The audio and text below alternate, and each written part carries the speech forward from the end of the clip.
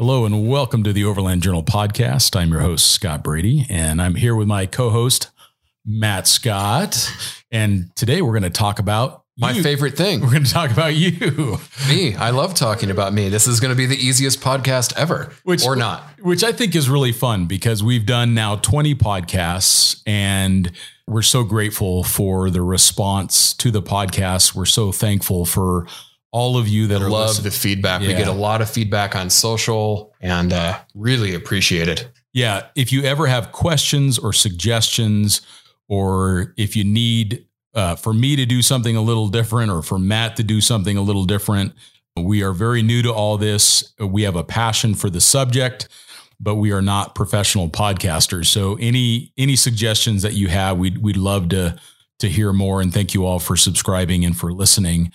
And that leads us to why we're going to talk about the subject today is learning more about who Matt is and his background and asking him some questions that I think will shed some light on why he is the co-host on this podcast and his history. So Matt, thanks for taking some time today to be the one being interviewed. Yeah. No, I'm stoked. I love talking about myself, So I learned a little bit more about you even today. I mean, we have known each other for over a decade, which is so fun.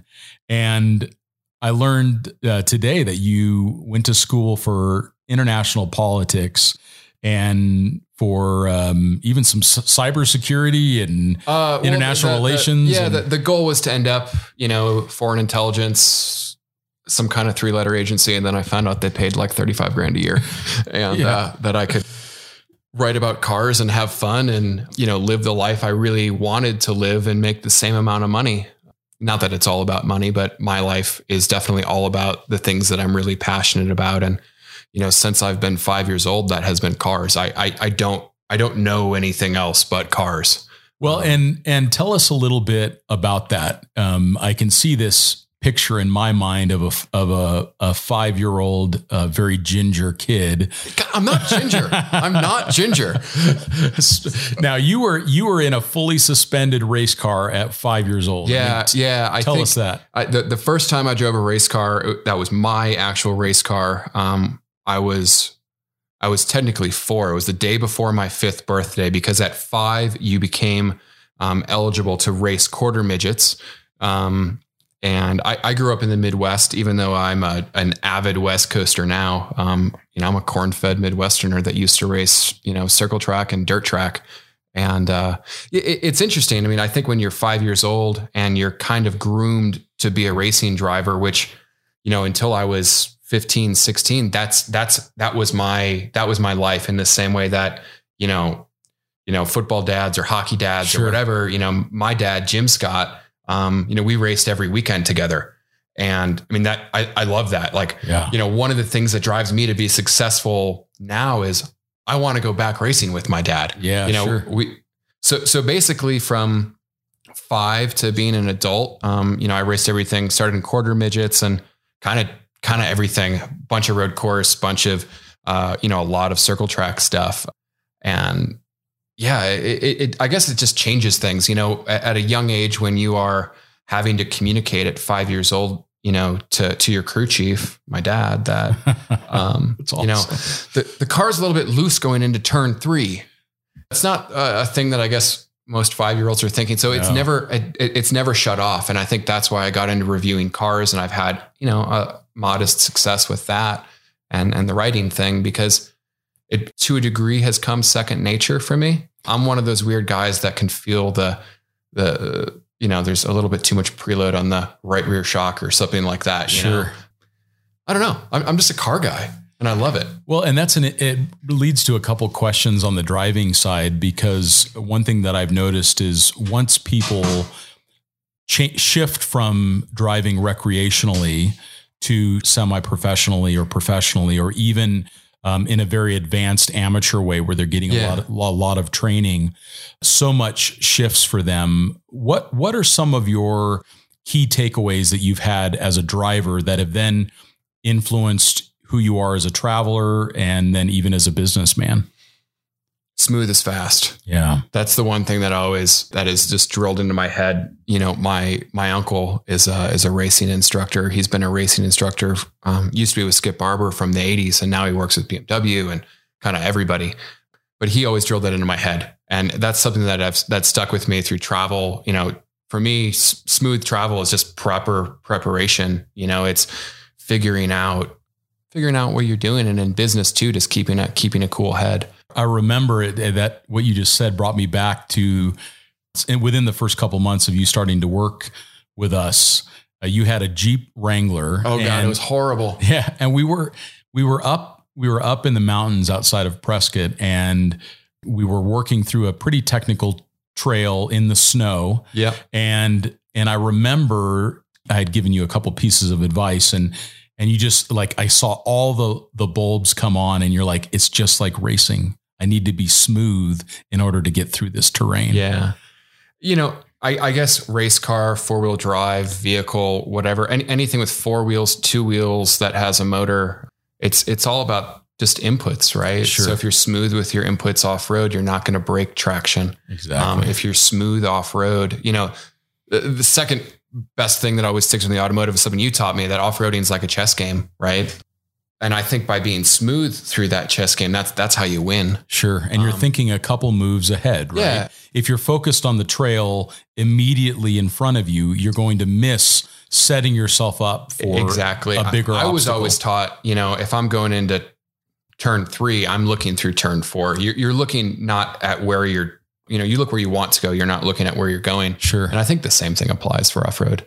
So I think on the car front, then, if you could have any car, not a 4-wheel drive right now, what would you buy? Anything. Probably a 911. Nice. What year? I really like the 997s. It's before they got too big. It's after the reliability and quality issues of the 996 and the ugly headlights. They're good value. They're still a kind of emotional vehicle. You know, you still feel the engine rumble just a little bit. And could that be a track car for you? Would that be the thing that gets you back into racing with your dad?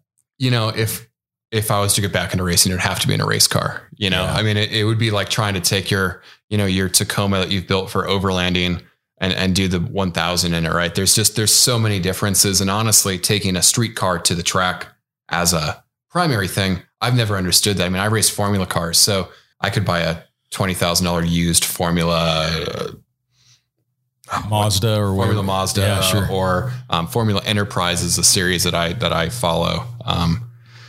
And I can turn Lamborghini Super Trofeo lap times in a $20,000 car. That's very reasonable to service. And that's an open wheel car. That's an open wheel car. Yeah. So that's interesting. So, and I hadn't considered that, because for me, I think the thing that's maybe romantic is the idea of getting a Lotus or getting a Porsche or getting some kind of a car, grand touring car, or something that could even be on a track, and then taking it on. And I think maybe it's just romantic. Maybe it's not actually the best choice. And I think that translates to the overlanding concept as well, is that there are things that are actually really, really good for travel. And it may not be the same vehicle that we want to build or that we want to drive as a traveler. Yeah. I mean, as a traveler, the answer is Sprinter. Yeah, right. But I don't want to drive a delivery van. I don't think anybody wakes up and says, "Oh wow, I really want to drive the same thing that the FedEx guy drives." Yeah. Like, no disrespect to the FedEx guy, but I'm sure if he could drive a Jeep Wrangler for his job, he would probably drive a Jeep Wrangler over a delivery van. Sure. You know, but it's very practical. You know? Yeah, it clicks all the boxes where you can live out of it and it's secure. And yeah, I mean, I'm a car guy again, so I'm not the most practical. I like to have very purpose-built vehicles, like my Gladiator, I think, is a good example of that. It can kind of go anywhere, but it's also stockish. But stockish. Okay. I take that back. Yeah. Right. It drives very well. It drives well. You were very intentional about it. In fact, I would say that your Gladiator, of all of the 867 cars that you've purchased since I've met you, was the one that surprised me the most, because it's the one that is the most practical. I've owned it for almost a year now, and I have zero intentions of selling it. It works. It does everything so well. So it's your version of the Sprinter. It's my version of the Sprinter. Makes sense. It has that AT Summit camper on the back. It's comfortable. It's quiet to camp in. It drives great. A little bit of wind noise because it is a Jeep, but I don't know. I just remember you had that Wrangler, and then you bought a 109 Land Rover. I traded that Wrangler for that 109, which was a hell of a deal. And I think that Wrangler was like a salvage title, rusted to junk. Yeah. I want to say that I traded a crotch rocket for it that had been dropped like 12 times when I was pretty young. Right. It was bad. I remember the track bar angles were like 70 really degrees. Bad. Yeah, it was really bad. But so I remember you got into that Series 3. Was it a Series 3? It was a Series 2A. And for me, that is where it all clicked. That was the transition from Midwest Matt to West Coast Matt. The Jeep was a car I had in Illinois. We drove through cornfields. I moved out here knowing very little about travel. I had always traveled racing, every weekend we were driving to Indianapolis or wherever was in our region, but moving out here was just was a big change for me. Like I still remember that I call it my chess moment, that I realized like I don't have to fly through everything, that it was just like racing. And I've carried that with me. And the Land Rover taught me that things are about passion. And I had actually had a Land Rover before this. My first car was a Land Rover Discovery. I guess when you have a kid that grew up around race cars, the last thing that you really want is you want a Jeep. Exactly. Why would I want to drive something slow on a road with other people? And I still kind of feel that way. But yeah, that was a big transition for me. It made me realize that I loved travel, but I also loved how the vehicle could play a part of that. Like that the vehicle can be a traveler in its own. The vehicle can have a personality. And that did. I remember hearing you laugh and seeing you smile more with that car than anything else, because it was like the circus bear on the tricycle. I mean, it was like literally, it was so fun because it was spinning. You were constantly having to. You were working it. That's where I learned how to drive was that car. It was so analog. And do you miss that with you have such capable vehicles now? Do you miss that? Like haphazardness of the series? I think if I was to get another car, I'd get a flat fender. My buddy Brad in Australia has a Ford GPW that we've taken up Cape York, taken Fraser Island, kind of taken all over. And you want to see me smile, and it's in something with brakes that doesn't work, a gearbox that doesn't want to go in gear, and no power steering. Yeah. I think everybody should have those experiences, and I agree. It teaches you. Like I now know what horrible axles are. I didn't have the Salisbury in mind. So like I had to learn how to replace an axle. I had to learn how to, replace things and be really gentle as a driver. Yeah. Learn how to be smooth in a different way. I do realize, like, even in my own history, that some of the most fun that I've had was in the vehicles that were the least suited for the activity. Cause then even a trip to Sedona, like we did that one day, was like an expedition, because it was like you had no idea if you were going to make it, if you were going to get stuck, if something was just going to stop working. I mean, it was fun. I think you can definitely isolate yourself from adventure, right? And if I was to critique myself, that's probably something that I do. I have my personality. I like to perfect things. I find joy in building beautiful overland vehicles for myself, something to the nth degree. Else. Yeah, but. Yeah, it's interesting. I think it's, now it's my travels that have influenced my vehicles more so than, early it was the passion for the cars. And then I found out I could travel in them as I got older, because I'm still young. I mean, a lot of people probably think I'm older. I just turned 30. Yeah. So when did I start working for Overland International? I still had an Expeditions West business card that I found the other day. So, I mean, that was when I was 20. That was over 10. That was 10 years ago or something. It had to have been more than that, because we started the corporation Overland International in 2012. Yeah. So, yeah. So Yeah, it's been a while, which is, it's just been fun to watch. But that was the launch pad for I guess my career. I mean, I started writing for Expedition Portal before I moved out here a little bit. And, yep. People always ask me, oh, well, I'd love to learn how to write. And I always say, well, just do it. Cause I was not a writer, when I first started, as you said, like I believed in ethics very strongly, and I had a very technical knowledge and understanding of things, but I didn't know how to use an apostrophe appropriately. Now I do. Yeah.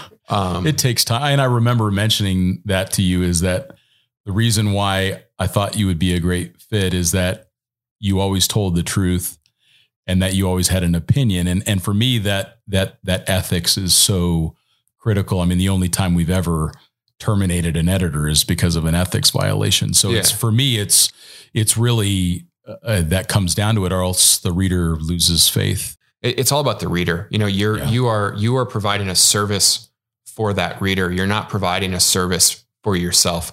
The reader doesn't really care about, the emotion, the contrived emotional backstory. Like they want to know the facts. They want to know the information. And my style from that and mixing it into my thing became entertain and inform. And that's something that I've always tried to do. Writing about cars can be very technical and it can be very specific. Mm-hmm. It doesn't mean that it has to be boring. And I think for the listener, that is, during this time that we're in right now, which this is being recorded during a time that a lot of the country is still under a shelter in place order. And a lot of people are trying to start their own podcast, or they're trying to start their own website, or they're trying to write for an outlet like Overland Journal or Expedition Portal.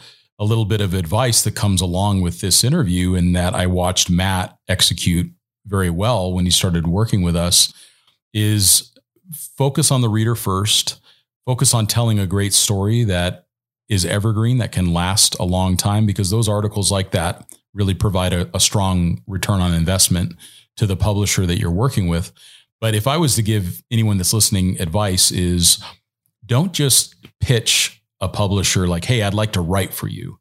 The best thing that you can do, because publishers and editors are extremely busy, the best thing that you can do is find a great story, write the entire thing up, have all of the images ready to go in a Dropbox or on a Google Drive, have all of the images edited, have the article completely edited, then send the publisher or editor a note and say, I've been thinking about your magazine. I have purchased several copies. I understand your writing style. I have provided a complete story for your consideration. Totally. And I can tell you that our editors, they pick up stories like that all the time. I think the challenge is that if someone says, hey, I'd like to write for you, the editor knows that now this is a 20-step process to get to a final piece. Whereas if somebody says, I love your publication, I have purchased your publication, I'm a reader of your publication, I understand your style and your style guide, and I've delivered a product that you could put to print. Yep. I think when you're submitting something to an editor, it needs to be something that, to the best of your ability, is ready to run in that publication. Yeah. 1,500 words does not mean that 2,000 is better. Right. It means that he really wanted 1,400. Right. Yeah. And that was an interesting thing. I guess, when I was running Expedition Portal, it was cool to work with all these travelers. And it's interesting, like some of the people that I worked with, even at a young age, I was kind of able to help improve their writing and help improve and send them on the right direction. And now these people have turned into writers full time. That's how they're sustaining themselves traveling. Sure. And as the industry's grown, there's been more and more opportunity for people. And think of all of the friends that we have that are writing for us or writing for other outlets. There's a lot of great magazines. And that leads me to the question, how did it feel when you had your first article published by Outside? It was pretty cool. Like I've followed Outside for a really long time. They really lead in kind of outdoor journalism. I agree. And I was really lucky. I became really good friends with my current editor over there, Wes Seiler. And, he's been another one of those kind of mentors in my life that was never afraid to tell me what I was doing wrong. He really helped refine my writing style. So Yeah. So, I mean, I guess going back to the first time, I was elated. I sent it to everybody I know, and it was so cool. Like, here's my name on that masthead. But it was the same way the first time I was published in Overland Journal, the first time I was published on Expedition Portal. Like, I was working for Land Rover at the time, and I don't even know how that worked. So I was working for Land Rover, I dropped out of school and decided to make cars my life, and my kind of performance driving background got me in the door with doing some training with them, and then moved to Panama. But I don't know. I still love getting published. Yeah. I think Outside Magazine was the first magazine that I ever subscribed to.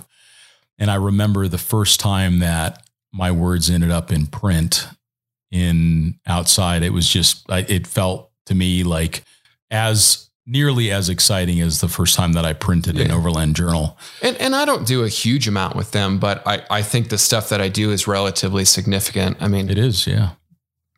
You're their, 4-wheel drive automotive journalist. So. Yeah. I mean, Wes is pretty competent too. He knows his stuff, but yeah, it's fun. I don't know how much you guys know, but I also own a company called Adventure Imports. I'm not trying to plug that necessarily, but that's my day job now. I've kind of transitioned away from, full-time editorial after I was running a magazine called Unsealed 4x4 in Australia. And I lived down there and then moved back to start this business. But now it's a passion project for me. Yeah. It's cool. I can take more time to do things. I can really, put my best work out there. And I love doing that. And I love doing these podcasts too. Like it's nice to, over the time that I've been doing this and the countries I've been to and the places I've traveled, it's nice to be able to share that information, and something that's really, I'm passionate about is that overlanding is about travel. Yeah. Like, I'm a huge car guy. I geek out on building these things, but for me, it all comes back to the travel. Yeah. I feel like for myself too, that it's relatively balanced. I was probably more about the vehicle early on, but now I don't enjoy it any less.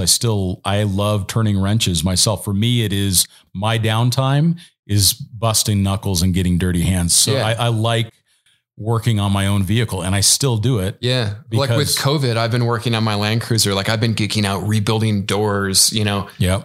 But trying to keep the parts, trying to keep things original, but okay, let's figure out how we rebuild a window motor. Let's figure out how we rebuild this door hinge. Let's figure out how we can make these things better. And then that way, when you drive it around the world, you know how that all goes together. You've actually turned the wrenches on that car, which leads me to a few more questions, primarily around your travels. But you grew up in Chicago, and then you did move out west, and then you ended up in Panama. Now tell a little bit of that story, because that's a great one. So I ran a hostel down there for a brief period called, it was called Panama Passage. That's right. But that was a huge fulcrum point or transition point for me as a person, because I want to say I was 20. It was right before I moved here. I was running a hostel for international travelers. So I'm still friends with people that I met there. I don't remember a lot of it. Sorry, Christian, but I was drunk for a lot of it. And, just being in this environment and learning how to ship vehicles, because I was doing it every single day. Sure. Learning how to do the paperwork. I mean, that was one of the things as we would help travelers ship their vehicles. So yeah, Panama was cool to live right downtown. That was really an experience what a neat city. Really cool. Really, really cool. Most people have no idea how modern. I remember I was going downtown to meet with the shipper, because we were going to be shipping the vehicles from Panama after we went to the Darien Gap. And I remember going downtown, and there's like Porsche Cayenne. Like, oh yeah. It's like people have they think it's Central America and it's third world. Like Panama City is not third world. Yeah. I mean, some of the buildings there are pretty crazy. I mean, this was obviously before his president, but Trump has like a massive casino and a beautiful building, massive. Yeah. There's sky rises. Yeah. I mean, it looks almost like Miami. It really feels that way to me. But and of course, you got the Panama Canal and all of that. I never even saw. I never time to go back. I never went to the locks. I lived like a mile from the Miraflores locks. And, that's how it works, though, right? But there's kind of this traveler hangout. It's I want to say it's a Balboa Yacht Club, and you could watch the boats go by. So good. So it's so good. I camped out there in that parking lot. Yeah. Oh, that's awesome. So you were in Panama, then you ended up in Arizona for a little while, and then you moved internationally again. Where'd you go? That's when I moved to Australia. There's a pit stop in Pismo Beach there. That's right. I met Laura in Prescott, and then she's a wildlife biologist, and she was working at Pismo Dunes. She's my dune driver. I love driving in the dunes, but she day in, day out drove Pismo Dunes. She mastered it. She's got the master class in dune driving. Yeah. So when we moved to Australia, and I eventually moved on from that magazine, who I still write for, still have a great relationship with Pat Callanan down there. And it was cool to be able to do the Simpson and just like throw her the keys and like, oh yeah, this is the biggest dune. Here's Big Red. I want to get some photos, drive up it. Yeah. I wish she'd get stuck more, but, oh, that's awesome. So you were in Australia for a while. So I lived in the Blue Mountains and made a lot of, just really dear friends down there. People I still talk to. Yeah. Australia is a special place for me. I spent quite a bit of time there, obviously with my business and importing a few product lines from down there. And it's really it feels like a second home to me. It doesn't feel foreign. And you were there for how long total? I was there for a little over a year. Yeah, that's awesome. And then I spend about culture a month or two a year there usually. Yeah. Sometimes less, sometimes more. And then one of your places I've asked you before what's your favorite place to travel? And you really love Asia. Love Southeast Asia. What's some of the upsides of Asia for you? Yeah. Overlanding for me is different. And I don't think overlanding has to be the same for everyone. I had like zero money for the longest time, and I still don't, but, I realized, okay, I didn't have the money to buy a several $1,000 roof tent or an expensive vehicle or the thing. So I started going to Asia because I could just fly in, rent a motorcycle or rent a scooter and have an amazing adventure in a culture that was mind blowing. Yeah. Like if you think Baja is a cultural experience, like try getting lost without cell service in Vietnam on a scooter. Yeah. There's no way to communicate. I mean, like the alphabet's somewhat similar, but those are the experiences that I love. It feels wild. I love the travel. I mean, we've spent collectively probably a year traveling around Southeast Asia. I'm lucky to kind of scam manage flight points a lot. So we go there quite a bit. Unfortunately, with COVID, that's going to be, everything's on hold for a little bit of a hold. So, but that's life. Yeah. So, well, Matt, thanks so much for answering some questions and giving the listener a chance to learn a little bit more about who you are. We could spend a couple hours, and of course, complex. Yeah. Complex, varying, and juxtaposed. Yeah. And at only 30, I can't imagine what the next 30 years are going to do. I'm excited about life. I think after this COVID thing is done, I hope people kind of come together. And I think, for travelers, once the vaccine's out and everybody's not paranoid about catching this thing, right. I hope it brings people together. And I intend, as soon as we're able to travel, I'm going to go drive around the world. I'm going to do something.